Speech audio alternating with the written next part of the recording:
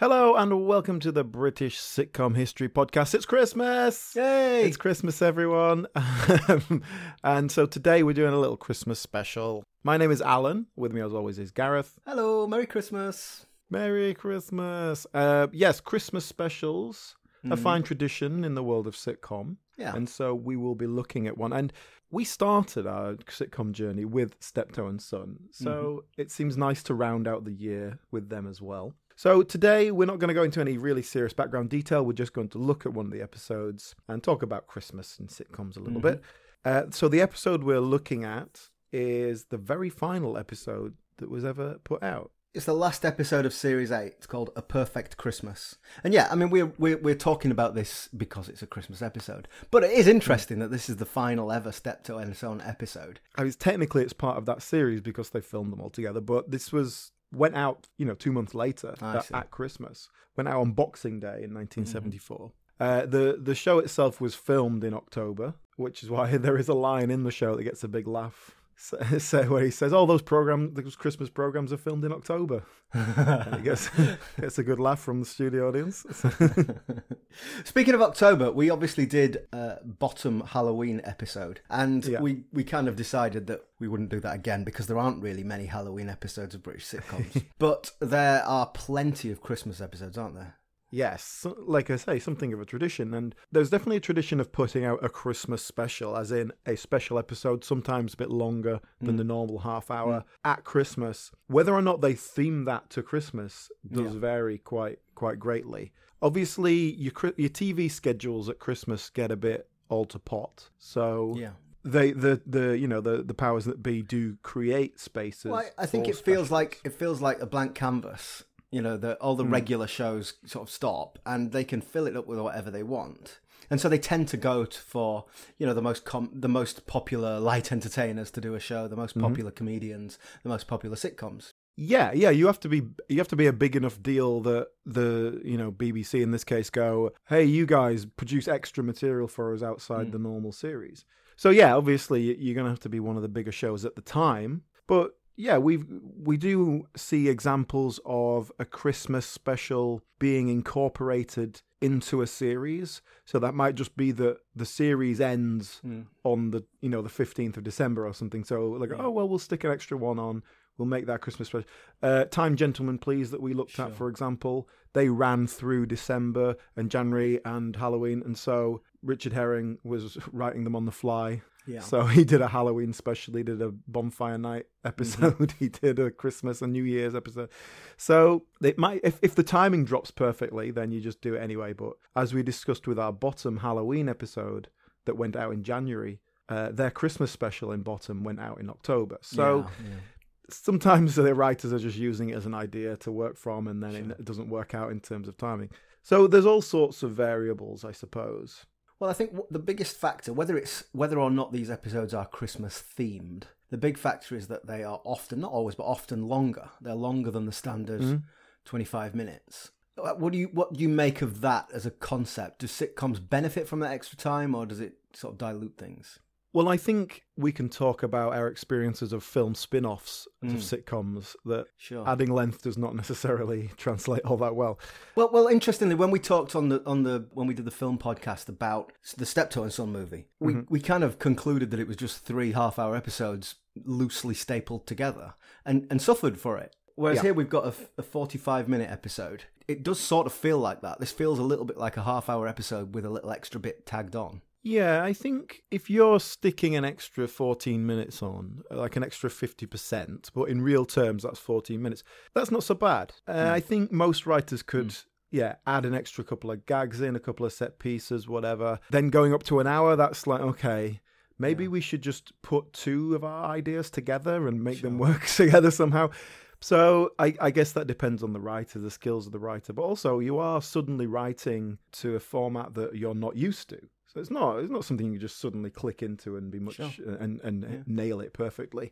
But if you're going to do it right, And I think in this case, the episode we're looking at today, it's about 43 minutes, I guess, altogether, and 39 minutes of that is one scene. It's one conversation. Yeah. And that is obviously what Galton Simpson were great at, and we see that in Steptoe and Son a lot. as opposed to very plot heavy. It's character driven. And so they can do that. So give them an extra 10 minutes to do it, I don't think that's a big problem. The fact that they can make it interesting is the skill. I agree. I think that we'll get into the detail of this episode, but essentially, as you say, it's a 39-minute Steptoe episode. It's just a slightly long Steptoe episode. It's them two in their place, and it's great. It's really good stuff. And then there's this sort of final add-on scene which provides a bit of a punchline to the episode, which is not terrible, but it just feels like, well, we didn't really need that. You know, we could have finished it in the yard, and you know, it just felt like that was a step too far. You know, it just wasn't required. Well, I have a suggestion for a kind of a what would have been a slightly more satisfying ending, because obviously Galton Simpson, great writers, but I think I'm better. Yeah. So I'm gonna tell you how I think.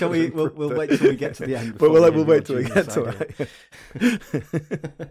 Why don't you take us into the episode? Let's start talking about it and let's go through it in a bit of detail. Okay, so this, like I say, was the Christmas special 1974. In fact, just a little bit of background before we get into it.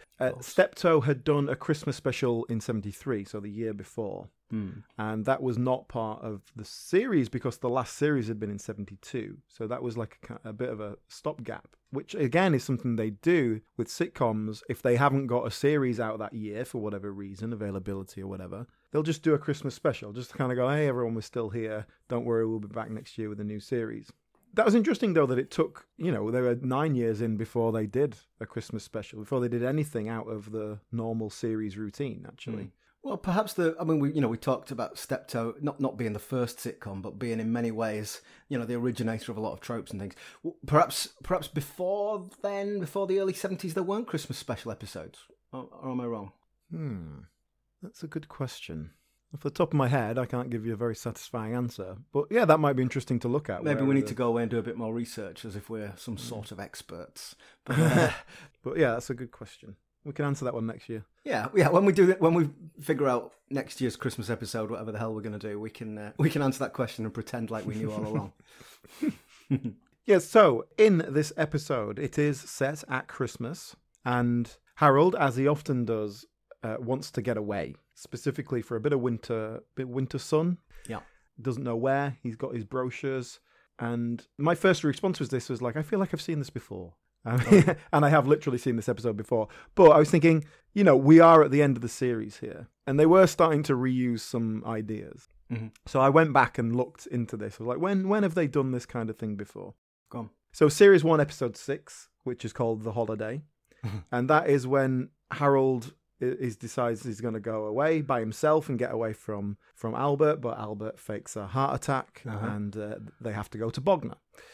So that's kind of the punchline of that one. And then in Series 5 there's an episode called A Winter's Tale, which we definitely talked about. It's the one where Harold is going to go skiing.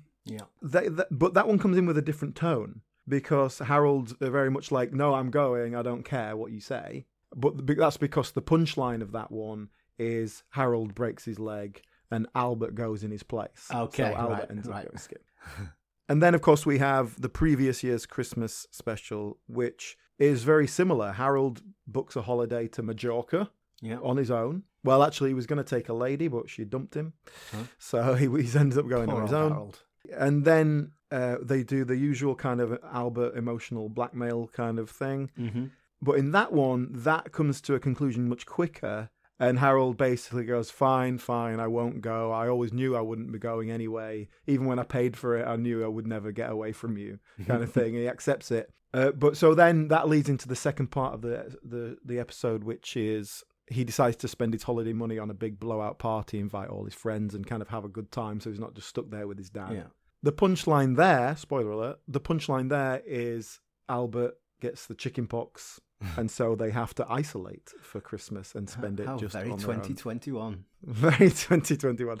So that was kind of, I went back and looked at some other episodes. This is not a new idea from Steptoe and Son in terms of... Well, we're in, at the end of Series 8. You can forgive them for recycling the odd concept. Well, what I really liked about it, actually, when I went back and looked at those episodes, was although it's a similar concept, they go for a slightly different direction and a different tone each time. Yeah. And so, but always within character, so it works. And even in this episode, Harold comes back and says, I'm going on holiday on my own without you. And Albert says, Harold, you do this every year.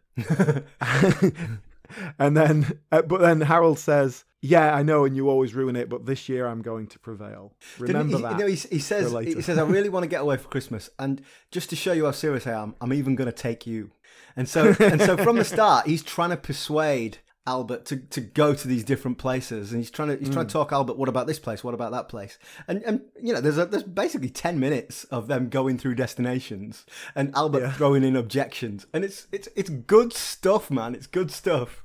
We go all around the world conceptually with Harold with his dreams of these glamorous destinations, and Albert just poo-poos every single one of them. Yeah, what do we have? He wants to go to Acapulco. Now he wants to go to Acapulco, and he said, "No, I don't like needles." Now, I've got to be honest with you. I didn't get that until he said the word acupuncture a couple of lines later. And Acapulco! I'll get it now. Was that a big thing in 1974? Then that's what I thought. I thought that seems like, obviously acupuncture's been around for a long time, but in terms of your Chinese medicine, mate, it's ancient. To that, when did that reach a point in British society that you could throw that gag in?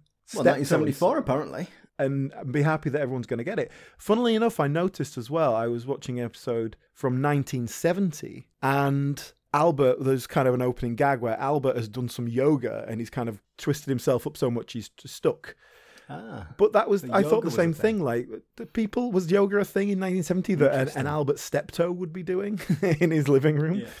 Yeah. So, yeah, I don't know about that. I mean, I blame the Beatles.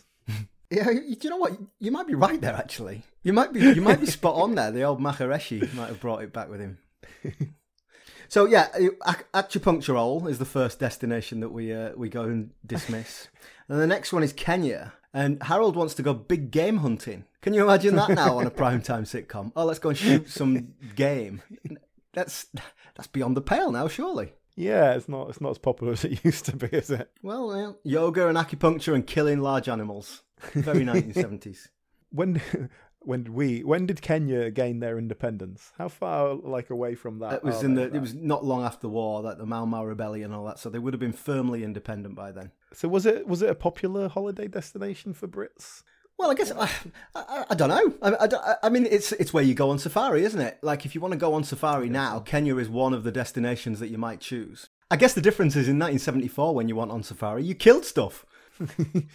What's the biggest thing you've ever killed? I think we're talking insects. When I was little, I'm a lover, not a fighter.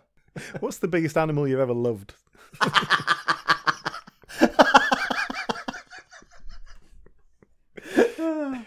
I advise my client to take the fifth.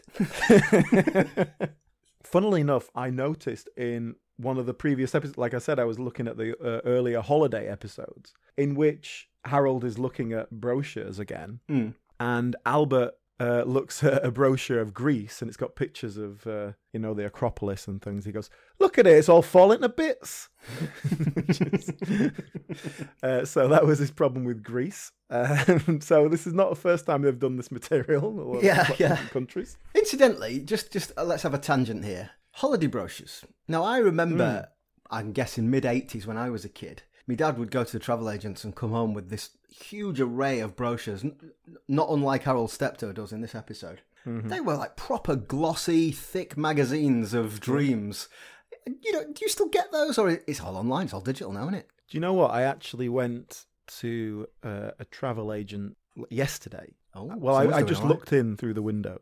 I'm looking for a specific a destination that I want to do. So I wonder if they've got any information. What's the destination, Alan? Iceland. Iceland? Ah, freezing. It's a land made of ice. Yeah, well, obviously I'm no Galton and Simpson, but go on. So I'm like, want to go to Iceland and do a proper good old do of it. So I was like, okay, well, let me try and find out the information. But yes, they had these big, fat, thick, like Yellow Pages style magazines. Although I did note that one of the ones I was looking at was dated 2019 to 2020. So it might be. Well, I guess they've just not published any with. There's a pandemic on, there's no point spending the print. But I was thinking, like, people just take these away. They must cost a fortune. Yeah. That's what I used to. I used to buy comics, and you had to pay good money for a Beano. But you got these lovely, glossy, great photography, thick magazines for nothing. Obviously, I understand how marketing works now, but Well, Harold's brochures are pamphlets, really, aren't they? They're not. They're not big fat things. So I guess it was still early days for foreign travel. So the next destination that Harold suggests is the Alps, and obviously, Albert's not very happy with it. I don't really get. Well, this is maybe tells you something about me and the chip I have on my shoulder. I've never really got skiing. It's not something I've ever been attracted to. But I can see why Harold Steptoe might fancy it, because it's a bit upwardly mobile, isn't it? It's a bit nouveau riche. Well, I think doesn't he say you can't do that skiing? You'll end up with a broken leg, and so Harold retorts, "Well, we're not going there for the skiing. We're going there for the après skiing, mate. Hot drinks in front of a log fire, chatting up the birds from all over Europe." Well, I think that is a deliberate reference to A Winter's Tale, in which he's going to go skiing and then he breaks his leg, so he can't go, and so now he's scared of skiing. Yeah, just he wants to be in the ambiance. Yeah, he wants to be skiing community. He wants to be in that world. Yeah, just as we've had 8 series of him desperately trying to get into the level above. Yeah, well, he talks about when I'm in the right clobber, I'm classless. That's what he says. Yeah. Which is as long as I don't speak, it could be anything. Yeah. Okay, the next place he suggests is the Black Sea. Ew. Because Albert Steptoe is nothing if not a very literal man. But Albert says he went to the Soviet Union in 1919. Oh yeah, 003.5. And this got me fascinated, actually. So we get a little bit of information in this episode about Albert Steptoe's war record. Is that something that has been talked about much in the previous episodes? I'm guessing this wasn't a huge revelation. Yeah, it's one of those things that it drops in all the time, when he was over. Well, we know he fought in the Battle of Mons in the First World War, but this snippet of information is that he was in the British Expeditionary Force to Archangel, fighting for me country, in 1919, which, that's true. That is something that happened when, after the Russian Revolution, the Russian Whites, who were the old Tsarist forces, they got some help from other Western powers, including Britain. Like, it seems like an oddly specific thing to assign to Albert Steptoe, that he was over in northern Russia fighting the Bolsheviks. I don't know off the top of my head, like, the information we hear about his military service. I don't imagine it's all that consistent, because obviously they're not running back to check what they've said before. Not to mention, this is 10 years after the first episode, but they haven't aged 10 years. And they're not supposed to have aged 10 years. So the fact we actually get his date of birth in this episode. And that's right. Harold mentions that he's older than he thought, And Harold's age goes from about 37 to 40 over the course of 10 years. And what Harold was doing during the war, as in he was a child hiding under the stairs during the bombing, or would he have been a teenager during, like he would have been? Yeah, he did. So that sort of thing does change as they go along. So I don't know if I can expect too much consistency. So the next thing that he suggests is Sweden and Denmark, and Harold piques Albert's interest there by saying they have live sex shows. What? They actually on the stage with everybody looking? Not over Christmas, surely. Yeah, he doesn't want to do that at Christmas because it's not wholesome enough. Yeah. That's a good line. Christmas is a time for family. Yeah. Then he suggests Majorca, as you pointed out. Did you catch Albert's objection to Majorca? Oh no, I don't want me pudding boiled in olive oil.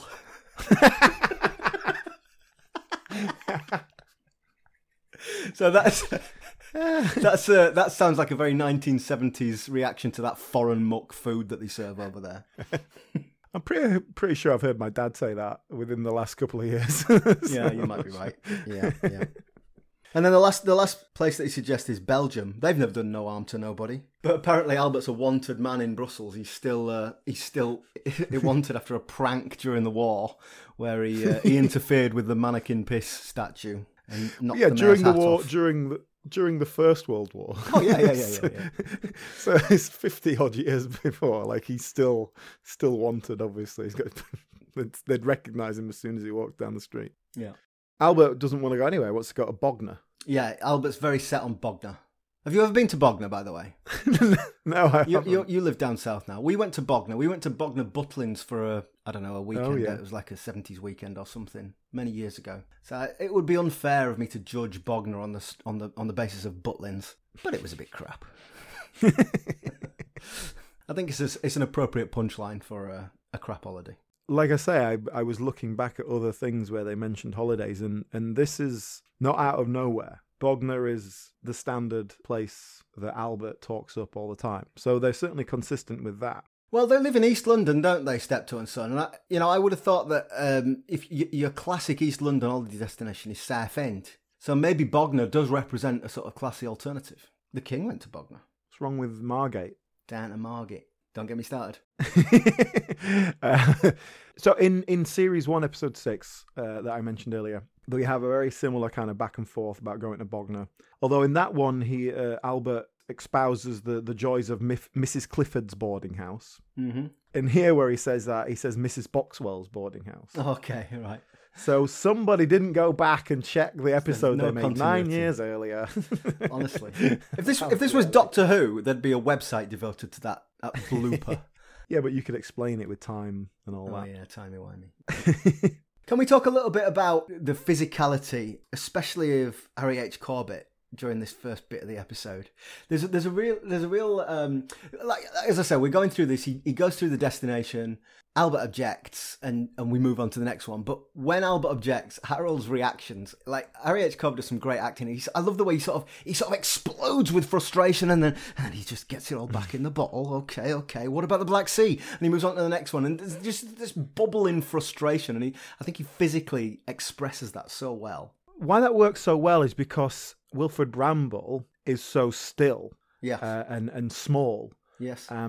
Certainly in physicality, like his face, he'll go big, and that works very well as well. That's a really good observation. Yeah, because all the way through that exchange, Wilfred Bramble's just sat at the desk, and like you say, yes, he's certainly gurning and pulling faces, but he don't really move. Whereas Harry H. Corbett is out of his seat and he's moving around. There's one point where he does a big Groucho Marx impression, which was very common in the 70s, but actually it's just an easy way of sliding through a crap joke. Do it as a Groucho Marx. That's acceptable.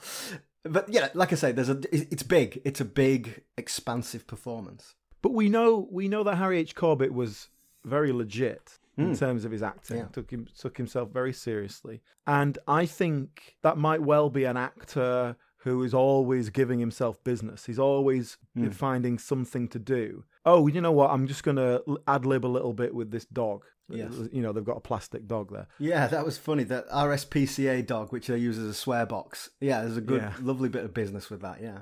He does it a few times when he's doing his Australian accent and all that sort of stuff. Like, that's not going to be in the script, is it? You're not going to write that in. No, I was wondering about that. You don't even know what the swear box is going to look like. As I was observing all of this stuff and making notes, I wonder, you know, how much of that is on the page and how much of it is just, you know, this actor has been inhabiting this character for nearly a decade. He will behave as Harold Steptoe would behave. Yeah, I mean, I don't actually know. I'm sure, actually. I bet you can get your hands on Steptoe scripts out there somewhere. But I suspect, you know, Harry H. Corbett specifically being as he is going to be adding little bits like that in when you're rehearsing. And you're just going to, how can I embody this character? Because they've just put, you know, does an Australian accent. Yeah. And so he's going to want to play with that a little bit. Sure. And you certainly don't see that from Wilfred Bramble. He's pretty much straight down the line. If he's doing something, it's because the character needs to do it, you know? Well, there's probably the best example of that is we sort of transition. So, they decide, or they agree on Switzerland. They're going to go to Switzerland. But I'm not flying. So they have to, they're going to have to get the train all the way to Switzerland. But we then transition to, they're talking about the cupboard under the stairs where he hid during the war when the bombs were raining down. He goes into the cupboard and it's just full of stuff. And basically, I guess the script says, throw all this stuff out and then we'll go through it. And we spend a bit of time just looking through all this junk that's in this cupboard. Now remember I was talking about how let's add 12 minutes to this episode? Yeah. That's what this feels like. Yes. You've got Harold playing with the number 9 bus for a little 2-minute, 3-minute section there. That could come straight out, if you were trying to cut this down for length. Yeah. And that doesn't mean it doesn't work, but I'm saying you could cut that out and it wouldn't affect the plot particularly damagingly. Yeah, I get what you're saying. But so he goes into the cupboard and, he's flinging this stuff out over his head and it's crashing into the room. And there's lots of noise, everything's crashing and banging. And again, Harry H. Corbett's being very physical, very big. And Wilfrid Brambell is sat there. He doesn't move, but it's just really great Steptoe facial business. He's pulling faces and he's shrugging his shoulders and he's flinching as things are crashing around him. But he never looks over. He's just looking in one direction. It's all in the face. It's perfect distilled Steptoe and Son. Yes, yeah. Go on. So what does he pull out of the cupboard? Well, we get this lovely nostalgic reverie as he goes through things. There's a false leg in there. There's a ration book from the war. There's the number 9 bus that you mentioned, which he has a play with, and he sort of goes back to childhood and enjoys, and he's sort of talking to the imaginary characters on the bus. What else did we have? There's a school cap. Oh, now this was interesting. A wireless license. That's from 1934. It's the most up-to-date one we've got. Yeah. So they've not paid one since then, yeah. There's the Skinner's Arms Christmas Club. Oh, Christmas Club, yeah. Be honest with me, do you only know what a Christmas Club is because of Arthur Fowler and EastEnders? I do only know of them in retrospect. I don't really remember them as a thing. This is basically a local working class savings scheme. So you put a little bit of money in each week, and you're basically saving up for Christmas. So you were able to withdraw all the money at Christmas and buy all your stuff and what have you. And of course, Arthur Fowler stole the Christmas Club money in EastEnders, and he was never the same again. I like how you think I'm old enough to remember Arthur Fowler in EastEnders, but not Christmas. Yeah, I know you're not that old, are you? Oh, how depressing. Can I ask you about Christmas clubs, right? Yeah. So obviously it's your working class. You need to save up all year because you can't just take a big hit at the end of the year. So the Christmas club, you give them $2 a week or whatever, and it all saves up. Yeah. But is it literally just put in a bank or whatever, but saved up? Is there any level of interest return on that? Is it literally just out of sight, out of mind? Yeah, I don't know. I think the purpose of it was to, because people lived hand to mouth week to week. So the purpose was just to put it to one side so they couldn't spend it. But I don't know. I don't even know who, like if Arthur Fowler could steal it, that suggests that he wasn't paying it in anywhere. But I think they're supposed to, you have a local person who would collect the money but would pay it into an institution. So it's not under someone's mattress. That money was just resting in his account. Yeah. Maybe there's a small element of interest. Was it not often like connected up with, and then at the end, like you get this particular hamper of stuff or whatever, like, you are paying into a company because you're going to get the turkey or whatever. You know what? I guess that there were probably different versions of it, but my understanding is it was cash. It was just a savings account. It was just a weekly savings account, and then you withdrew your money in December and you got your turkey. Or you withdraw your money in February, as in this case. As did Steptoe and Son, all withdrawn in February, and that's perfect. While we talk about money, let's discuss their financial situation here, because when Albert says, "Can we afford to go on holiday?" Harold says, "Yeah, we've got £3 in the bank, £7 in the building society, and £79.80 in the swear box," which is it's a good joke. Obviously, that's their Christmas club, their way of saving money. I do this now. I basically, any coins I've got at the end of the day, I just put them in the pot, and then I'll when it's a nice amount, I'll cash it up and go and exchange it for real money, get some notes. I got my holiday spends doing that. Well, you can tell you live in a city. I haven't used a coin since the start of the pandemic. Honestly, I'm not kidding. I've used about £20 in cash in the last 18 months, 2 years. Well, I have to go out of my way to use cash, so I've got coins to put in my little pot. Otherwise, I'd never say anything. But yeah, so they have a swear box, which I don't think has ever been mentioned before in terms of as a running gag. I'm just surprised Albert hasn't broken into that and nicked it. Yeah, it must be well put together. Yeah. So can I ask you a question? Mm-hmm. When did we stop getting little plastic dogs as charity boxes outside of shops? I think it is when people figured out that it was all right to steal them. All right to steal them, or they could get away with it? No, it's not all right to steal anything, Alan. But I think Something for Charity would have had a bit of a taboo attached to it. You would never steal the little blind boy from outside the shop. But yeah, I think probably people would now. Well, I remember, just to bring a sitcom reference in, there's an episode of New Statesman, which would have been late 80s, I guess, where Alan Bastard is going around stealing charity boxes and then smashing them with an axe. Just to Yeah. But obviously he is a disgraceful, immoral person. Exactly. So they still had them in the 80s, I guess. Is it possible that we can blame the demise of charity boxes outside shops on Thatcher? I'll tell you who we blame. Comic Relief. Yeah. We have a big blowout for charity. I'm not giving money on the way out of the shop as well. Come on. Yeah, you phone up and you do your pledge now. It's cashless society. It is. That's the trouble. What's a holiday cost in the 70s? Because in one of the earlier episodes I watched, they said he'd paid £40 to go on holiday.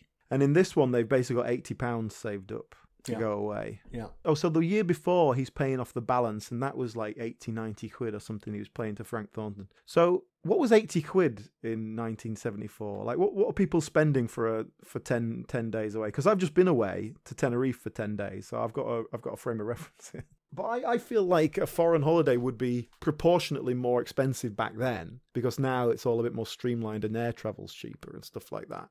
Well, look, I have got here an inflation calculator, which I think I might have used this when we talked about Steptoe and Son last year. It's the same website. So £80 in 1974 is approximately equivalent to £976 in 2020. That's a lot of money. So they've got so that means that they've got the best part of 800 quid in that swear box. Yeah, seems right. So let's just finish off the things that Harold finds in that cupboard, because there's a Scottish Widows life insurance certificate, but then crucially there's Albert's birth certificate. So as you mentioned earlier, he's older than he said he was. He was born in 1899. His name's Albert Ladysmith Steptoe. Do we know that? Yes. We know that his middle name. I think that's a well-known thing, but I think it must have come up before because it didn't get a laugh. So I think it was interesting, but I didn't know that one. Okay. But the crucial thing that Harold finds on the birth certificate is that his father is unknown. Ooh. Now, I can't believe my dad is puts 10 pence in the swear jar. Very good stuff. I tell you what, though, I think this is interesting sociologically. It's interesting that in 1974, it was still controversial enough to be illegitimate, but funny. Whereas I think perhaps in 1954, it wouldn't have been a matter for joking about. And in 1994, it just wouldn't have been a big deal. Yeah, I mean, even Albert says, that was a bad thing in those days. Yeah. Like, he does say it in that way, as in, I know you're all just living under the broom now, or whatever the phrase is. Of at brush. There's living of at brush, lad.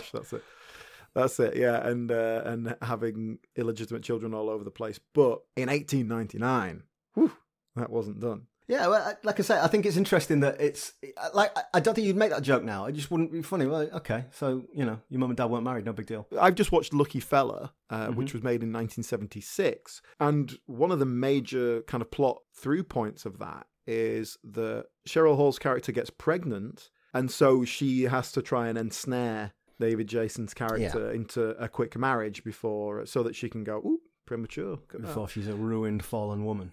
So even in that, it was still worthwhile, as a plot that she would want to make this legit rather than just go out on her own. Yeah. So, 70s is a complicated time. It's all mixed up, isn't it? Yeah, definitely. Yeah.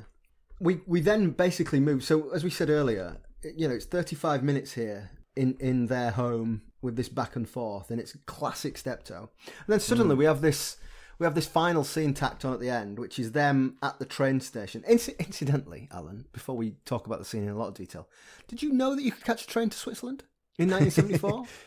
I didn't until I watched this, but you can't now.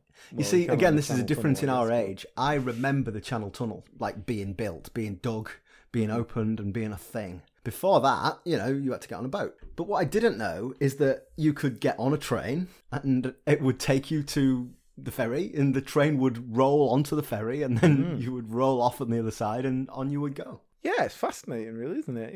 Yeah, 11 hours from London to Paris, I think it was. Well, apparently, I looked it up. It started running in the 1930s. Obviously, stopped during the war, but it kept going until 1980.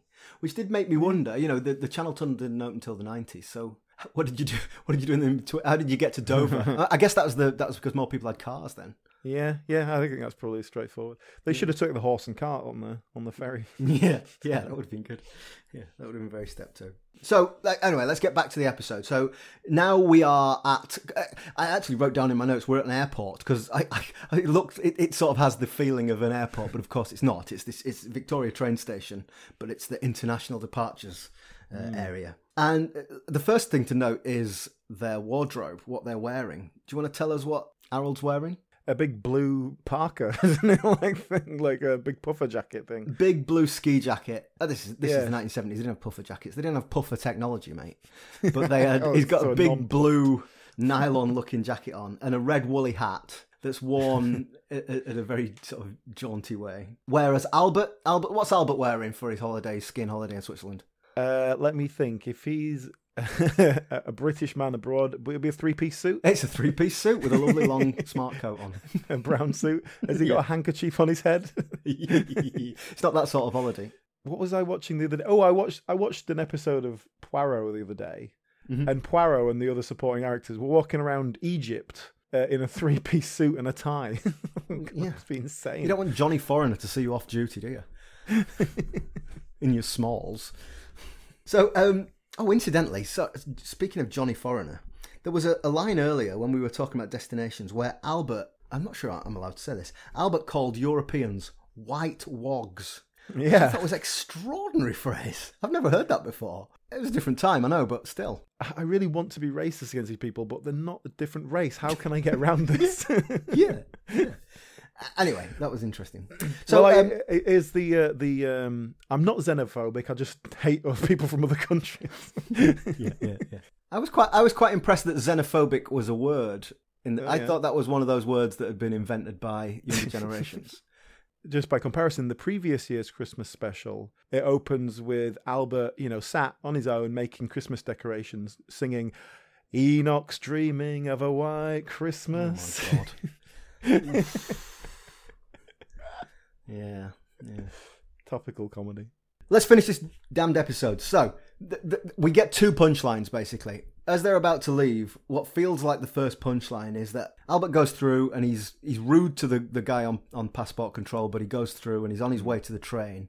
And then Harold's passport is out of date and he can't go. And I fell for this pullback and reveal. I thought, okay, that's it. Albert's going to go on his own. Harold can't go. Poor old Harold. He always gets thwarted at every turn. But then we get the real punchline, which is that Harold goes outside and he's got a girl waiting for him in a car, and they're off to Bognor. He's got rid of his dad. Which is great. I was genuinely, I was like, that was a great punchline. I didn't see it coming. Yeah, I really like it. It's a nice little twist. I think, especially given that this was the last ever episode, it's nice that Harold it felt like he's finally got one over on his dad. Yeah, and obviously it's just a temporary thing that's going to come back, but he's got a sports car, he's got a lovely lady. She's driving the car, so it's probably hers. So she's got a bit of money. He's finally happy he's gone up in the world. They're off to Bognor. And yeah, he's won. And so it was nice, actually, to go out on that. I really liked it. And it works as a twist because the whole setup for the whole episode is like, oh, Albert doesn't have a passport, so we're going to have to sort that out. And then it's like, aha, but your passport's out of date, Yeah. It just works nicely as a gag. And then the twist. Yeah, really nice. Here's what I think would make it better, though. Okay, go on, so you workshop it up for us. Well, I think my main problem with it is that it's all just happens a bit too quickly, and so that's what makes it feel like an add-on. Yeah. Whereas I think you want to incorporate it into the episode, because what I want to see in that is more of the fact that Harold can't go, and so Albert's going to go on his own. I want Albert to rub his face in it. I want him to be like, and I want Harold to be like, oh, well, you're not going to go without me, are you? I mean, we'll spend Christmas together, right? Give him a taste of his own medicine, so that Albert can then go, all this stuff Albert's been going, oh, no, we should spend Christmas together. We always spend Christmas together. As soon as he's got the opportunity, he's like, no, I'm off, mate. See you later. Which is basically what they do. But I would have liked to have that bit of back and forth between them and really let Harold rub it in. And perhaps the reason they didn't is because this little extra scene is so short, because it has to be, because they've spent so long in the main scenes. Yeah. Which I'm saying is good. But perhaps if they just allowed that that additional scene to breathe a bit more and giving it a little bit more room, that could have happened. Yeah. Just another 4 minutes would be fine. Just like one scene between them and like hash it out and really let Albert's nastiness come out a little bit, like where he's just being selfish. You know what? It's a real shame Galton and Simpson didn't have you on hand. They might have got a 9th series. Yes, if only they'd had your skills.